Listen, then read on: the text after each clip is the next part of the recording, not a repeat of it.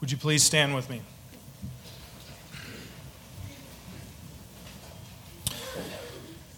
When the day of Pentecost arrived, they were all together in one place, and suddenly there came from heaven a sound like a mighty rushing wind, and it filled the entire house where they were sitting. And divided tongues as of fire appeared to them and rested on each one of them. And they were all filled with the Holy Spirit and began to speak in other tongues as the Spirit gave them utterance. Now there were dwelling in Jerusalem Jews, devout men from every nation under heaven. And at this sound the multitude came together, and they were bewildered, because each one was hearing them speak in his own language. And they were amazed and astonished, saying, "Are not all these who are speaking Galileans? And how is it that we hear, each of us, in his own native language? Parthians and Medes and Elamites and residents of Mesopotamia, Judea and Cappadocia, Pontus and Asia, Phrygia and Pamphylia, Egypt and the parts of Libya belonging to Cyrene, and visitors from Rome, both Jews and proselytes, Cretans and Arabians. We hear them telling in our own tongues the mighty works of God." And all were amazed and perplexed, saying to one another, "What does this mean?"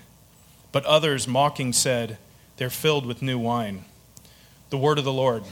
Thanks be to God.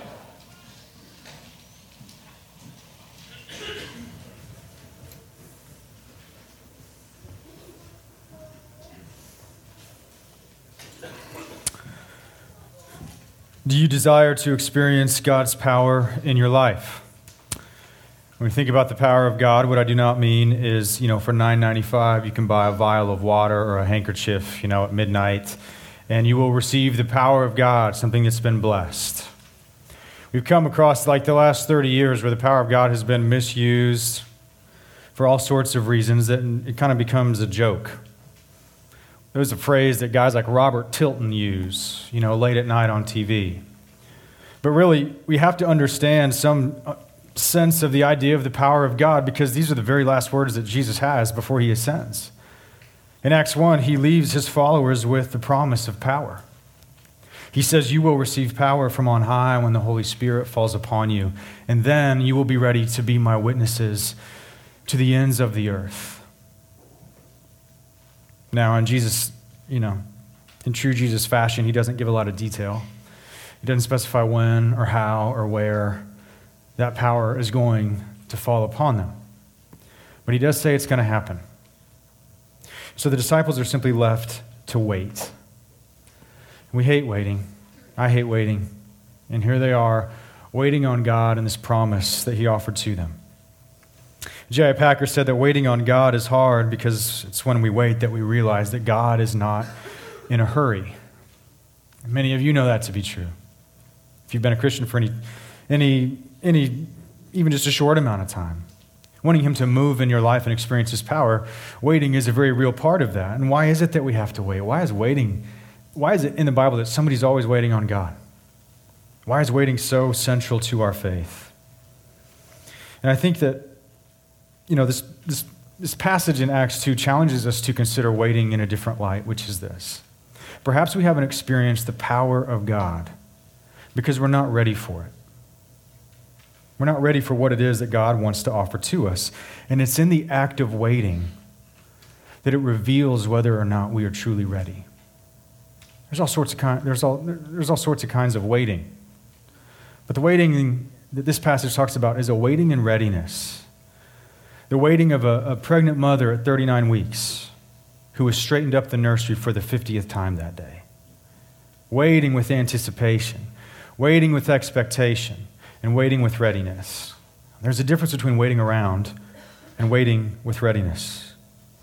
And as we come to the disciples today in Acts 2, they are still in this season of waiting for this promised power that God offered to them.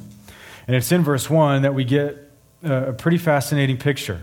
In the simplicity of verse 1, if we just understand the context of what's happening in this verse, we get a picture of what it looks like to wait in readiness. The very first part of verse 1 says that the day of Pentecost has arrived. Now, what does Pentecost mean?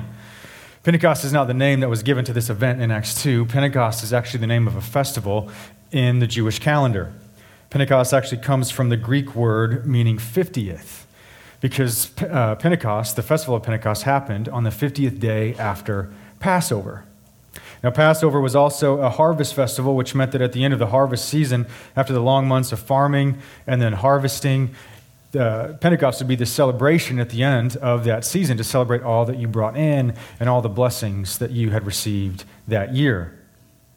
Pentecost was a pilgrimage festival, which meant that Jews would travel from near and far, from the furthest reaches away from Jerusalem. All the Jews that had been scattered throughout the world throughout their history, they would travel back to Jerusalem, back to that spiritual home to celebrate as one people.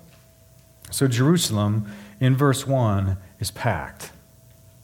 In a pilgrimage culture, which we are not, just to give you an idea, we go to Rajamundry in India.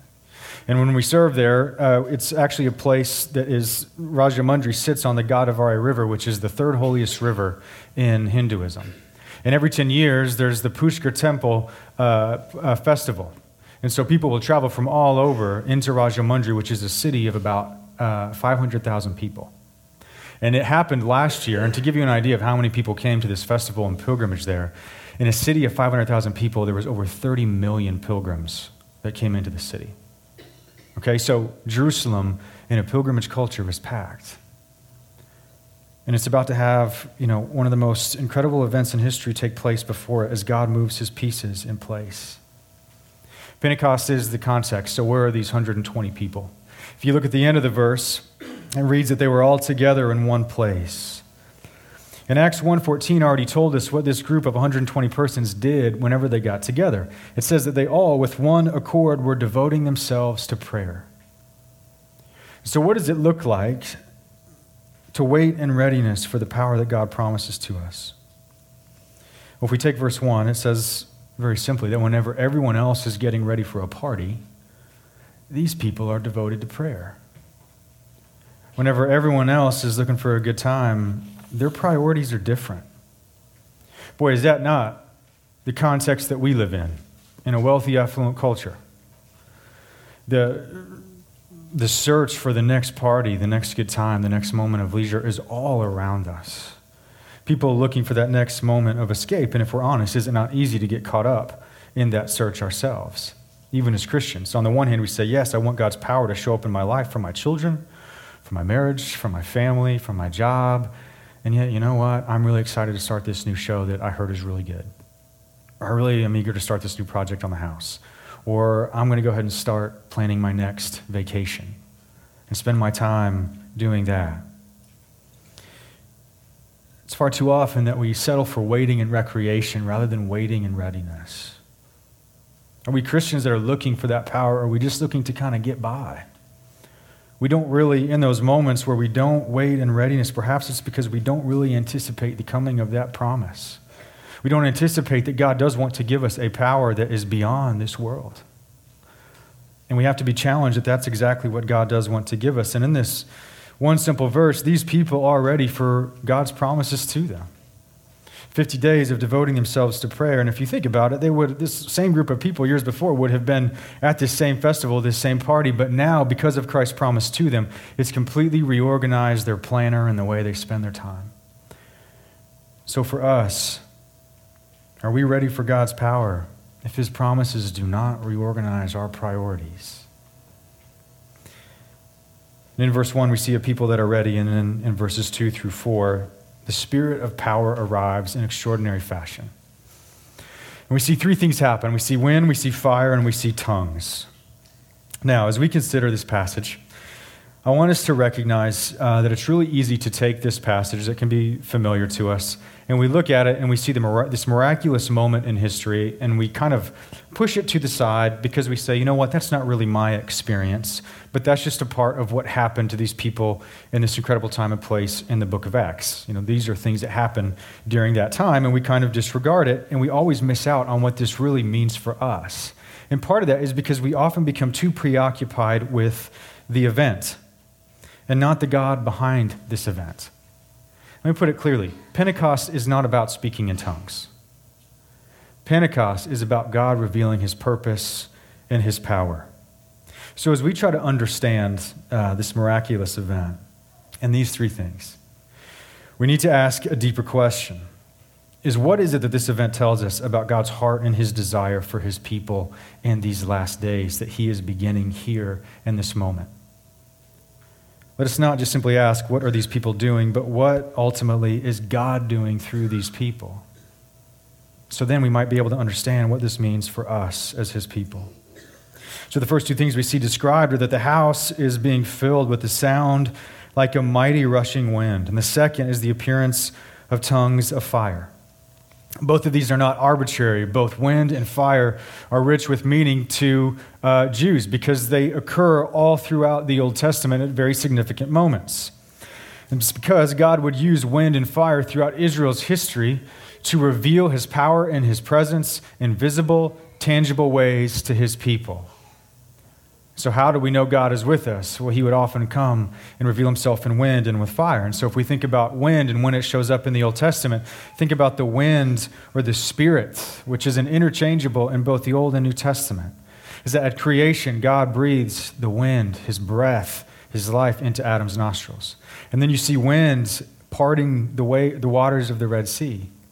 You see wind settling on Mount Sinai in a windstorm, enveloping the entire mountain when God's presence comes to rest on the mountain with his people. You see wind whenever it gives life in Ezekiel's vision to the valley of dry bones. All throughout the Old Testament, God reveals himself as wind and his power as wind in these moments where he's beginning a new work and he's creating something new. And then you have the fire where God reveals his presence and his power as fire throughout the Old Testament. With Moses at the burning bush, he envelops the entire mountain of Sinai in fire as well. And then as he leads his people in the wilderness, what do we see? We see a pillar of fire by night to mark his presence and his guidance for his people. And what does the fire mean? Well, all throughout this Old Testament, when God presents himself as fire, it's these moments where he's calling and shaping and leading and purifying his people for a new work. So here in Acts 2, we see both the wind and the fire appear. So what's different than all the other times that this has happened before? Well, if you notice, the wind begins to fill the house and it fills them. The fire parts and it settles on every single person there. And it says they are filled with the Holy Spirit. Now, how do we look beyond the event and ask, what is it that God is doing that reveals his heart and his desire for us? What is the fire and the wind doing this reveal to us? Well, I think as we take all of this into account, we would understand that God is, if we understand what we're reading, is that God is doing a new work here. And it is his desire now in these last days that every single person in that room and all of us that call upon the name of the Lord, we are made into something new where you become a walking, talking, burning bush. You become a walking, talking pillar of fire. You are a tabernacle. You are a temple because the Spirit of God dwells in you, which means that in these last days, you are the visible, tangible expression of God's power and presence in the earth. What a calling that is. Where else do we go to find God's presence? What building do we point to? What altar? We don't point to those things anymore. We point to a people. And it's in this moment in Acts 2 where God begins this new work, which means that you too, if we understand this, you are called to lead. You are called to call others and to breathe life into this world because the Spirit of power resides in you and has given you a new purpose. And we see in verse 4, this third sign of God's power is that each one is filled with the Spirit, and they begin to speak in other tongues as the Spirit gave them utterance. Now, what are these tongues and what is their significance? Well, much has been said about tongues throughout, and what they mean in the Scriptures. Are tongues known human languages? Are tongues a private personal prayer language? Or are tongues just kind of a spiritual language that we don't understand what they mean unless we are given the interpretation or somebody else is? All right? Well, the good news is this passage does not let us get lost in the forest for the trees because it makes it very simple in this passage what tongues is referring to. If you look at the Greek, tongues are referring to known human languages. And there's really no way around that. It's talking about they're speaking in known human languages. And so, they're known human languages, but we also get in verses 6, 8, and 12 that everyone is understanding this to be in their own language. So everyone's seeing this miraculous event where they are speaking in tongues that are not their own and in the tongues of the nations. And so if the tongues are these known languages, what then is their significance? And what is God doing in giving his people the ability to speak in these foreign tongues? Well, again, to understand that, we have to go back to the Old Testament, all the way back to Genesis 11. In Genesis 11, you have the Tower of Babel. And at the Tower of Babel, God divided the nations. And he sent them and scattered them over the face of the earth. And the reason is because it says in Genesis 11:1 that all mankind spoke one language at this time. And as mankind grew and began to fill the earth, they only just were in this downward spiral of continued sin and rejection and despondency and debauchery. They just continued to sin more and more and more, and they grew and they were creative in the ways that they sinned. And so finally, all of mankind gathers together and becomes unified, and they say, let us build a city and a tower with its top in the heavens, and let us make a name for ourselves. And the text is essentially driving home the point that their desire is that they would reach glory and immortality on their own terms and apart from God's terms. And so God sees this, and he comes down, and it says that he confuses their language. He confuses them, and he puts this huge roadblock in their ability to get this work done because they don't understand each other anymore. And then once this happens, they completely abandon the work, and it says that they all left the tower, and they went their own way, and they were scattered across the face of the earth. And then in Genesis 12, in the very next chapter, almost ironically, God comes to Abraham, and he addresses this issue. And he says, Abraham, I have a promise for you, and part of that promise is that through you, I am going to draw all of those nations back to myself. All of these nations belong to me, and I'm going to use you to draw them back to me.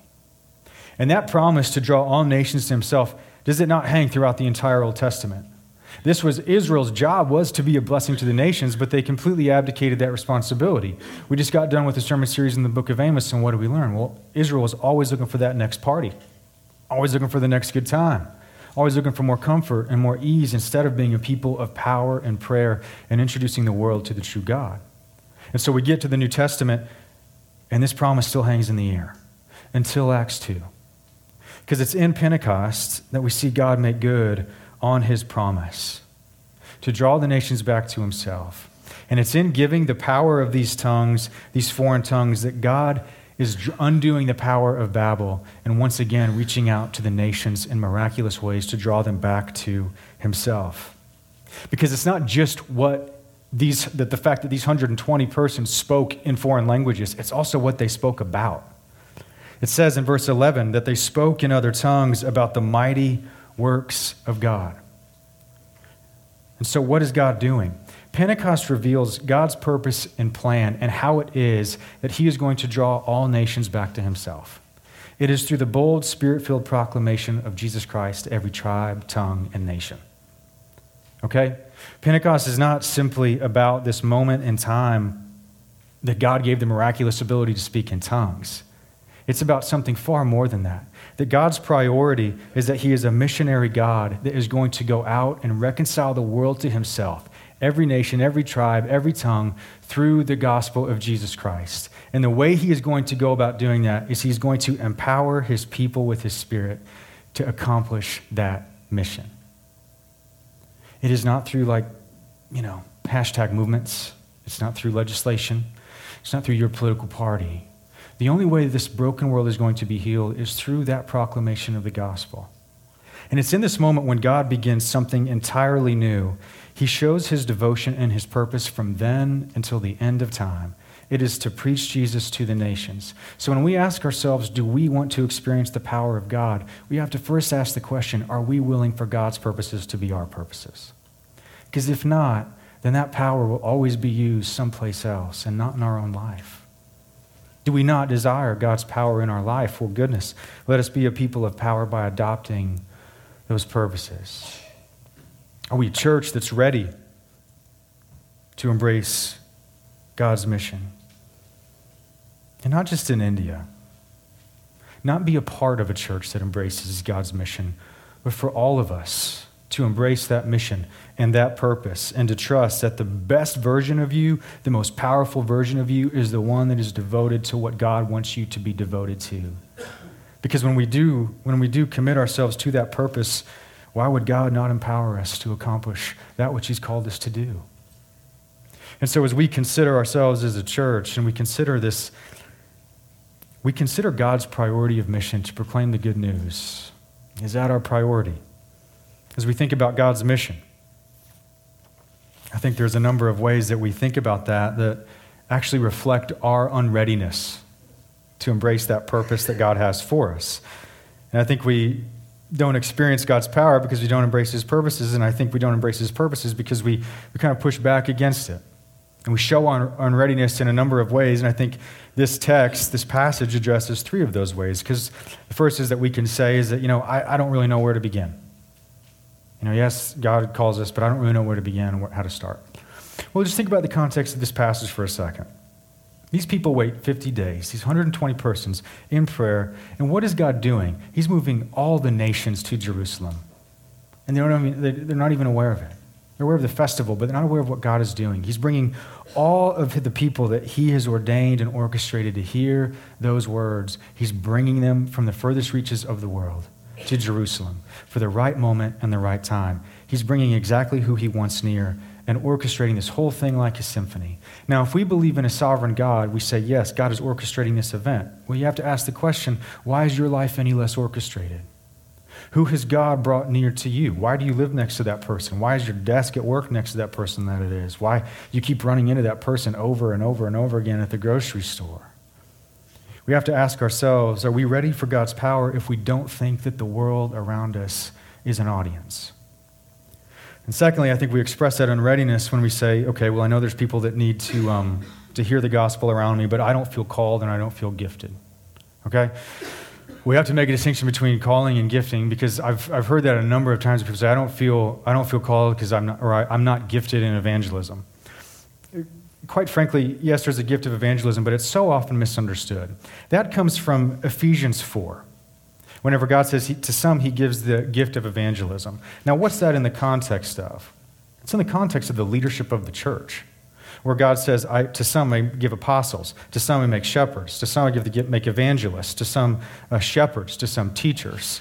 All of them, as the leaders of the church, God equips. So what? So they can go and equip the saints for ministry. Why? Because mission is all of our callings if we call ourselves Christian. It's not something that certain people should do because they're gifted at it. No, certain people are gifted at it so they can teach you how to do it. And we often think that it's subjective, it's discretionary. And yet we look in this passage in the Spirit, if you were there, it would have fallen on you too. If the Spirit falls now in the same way, it fills everyone because we are all called to that empowering purpose of God.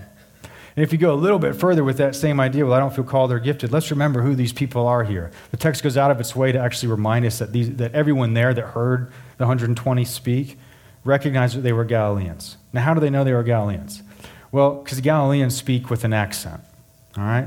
Remember when Peter's in the courtyard following Jesus, they say, your accent gives you away. You're a Galilean, you followed Jesus. And so they could pick him out of a crowd, and they knew who they were.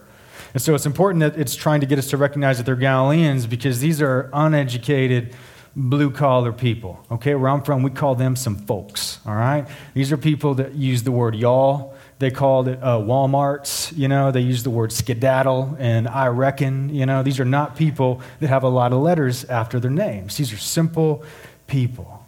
And if God uses them, then Pentecost pushes us to ask a question. If God empowers these people to speak in a language that's not their own, then why would he not empower you to speak in a language that you do know? Why is this not an invitation to experience the power that these uneducated nobodies experienced? Where does it say that gift, that opportunity to experience that power of the Spirit was a one-time thing? Pentecost is not simply about tongues. It's about God and his commitment to empower his people to take care of that, or to accomplish that mission. So we have to ask ourselves, are we ready for God's power if we are not willing to open our mouth? And lastly, at the end of the passage, I think perhaps maybe we don't engage in that mission because we're afraid of rejection. These people saw the powerful work of God, and it says that they still mocked and they called it drunkenness. We can't really adopt God's purposes unless we're willing to be rejected and mocked, because we will be. Our Savior was, and so will we. And perhaps the reason we fear that rejection is really because we value more than anything presenting a certain image to the world around us. And the Spirit does not do our image any favors. Because when we step out in faith and the things that we do and say begin to look crazy to the worldly mind. And so when we value image above everything else, we say, well, when we value image, I want to be known as a successful business person. I want to be seen as a socialite, someone who's well connected. I want me and my spouse to be seen as a power couple, rather than someone who is radically committed to the cause of Jesus Christ. And when we do that, and we make that mistake of valuing our image above the cause of Jesus, then we really have to recognize, are we not making the same mistake as they made at Babel? Is that we're really just trying to make our own name great, rather than choosing to make the name of God great in our lives. Pentecost is an invitation to experience God in a way that we don't often hear. To experience God in a new and fresh way. To remind us that God is committed to his purpose to proclaim Jesus Christ above all else. And when we lay hold of that purpose, will he not empower us to do so? Pentecost challenges us to ask that question: how might God empower us when we truly lay hold of his purposes? Acts tells us in Acts 2, and as we move forward, it tells us that Christ's purpose, God's purpose, is worth living for, and it tells us the power that he offers to us is worth waiting for. Are you ready? Let's pray. Jesus, we recognize that we're bad at waiting, we're bad at being ready, and we need your goodness, evidenced in the Spirit that you give to us to rouse us from our sleep. Wake us up to the reality of what you are doing in the world. That in Acts 2, you began this new work of ushering in your kingdom, and that is your priority above all else. And so we ask that you would help us to make it our priority. Help us long to be a people of power. Help us long to be like our Savior and to seek to offer you to the world, and that we would pour ourselves out just like he did for their good and our sake. We ask all this in your precious name. Amen. I'd ask those who are helping to serve communion to come forward.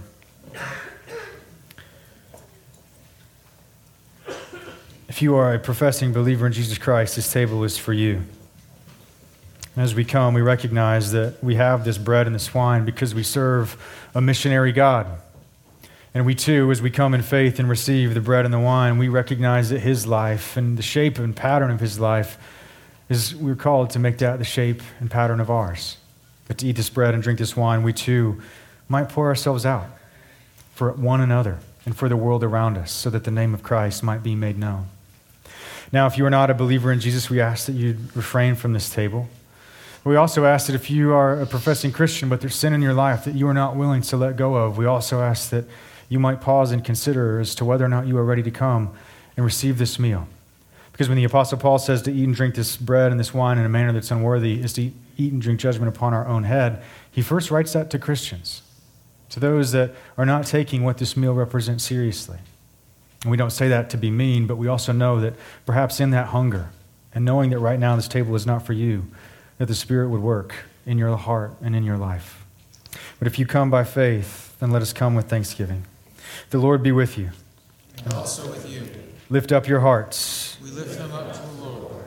Let us give thanks to the Lord our God. It is right to give our thanks and praise. Praise God, from whom all blessings flow. Praise him, all creatures here below. Praise him above, ye heavenly hosts. Praise Father, Son, and Holy Ghost. Amen.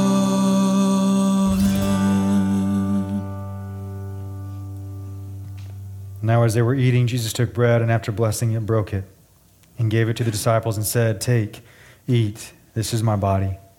And he took a cup, and when he had given thanks, he gave it to them, saying, "Drink of it, all of you, for this is my blood of the covenant, which is poured out for many for the forgiveness of sins. I tell you, I will not drink again of this fruit of the vine until that day when I drink it new with you in my Father's kingdom." Let us proclaim the mystery of the faith. Christ has died. Christ is risen. Christ will come again. Christ, our Passover, has been sacrificed for us.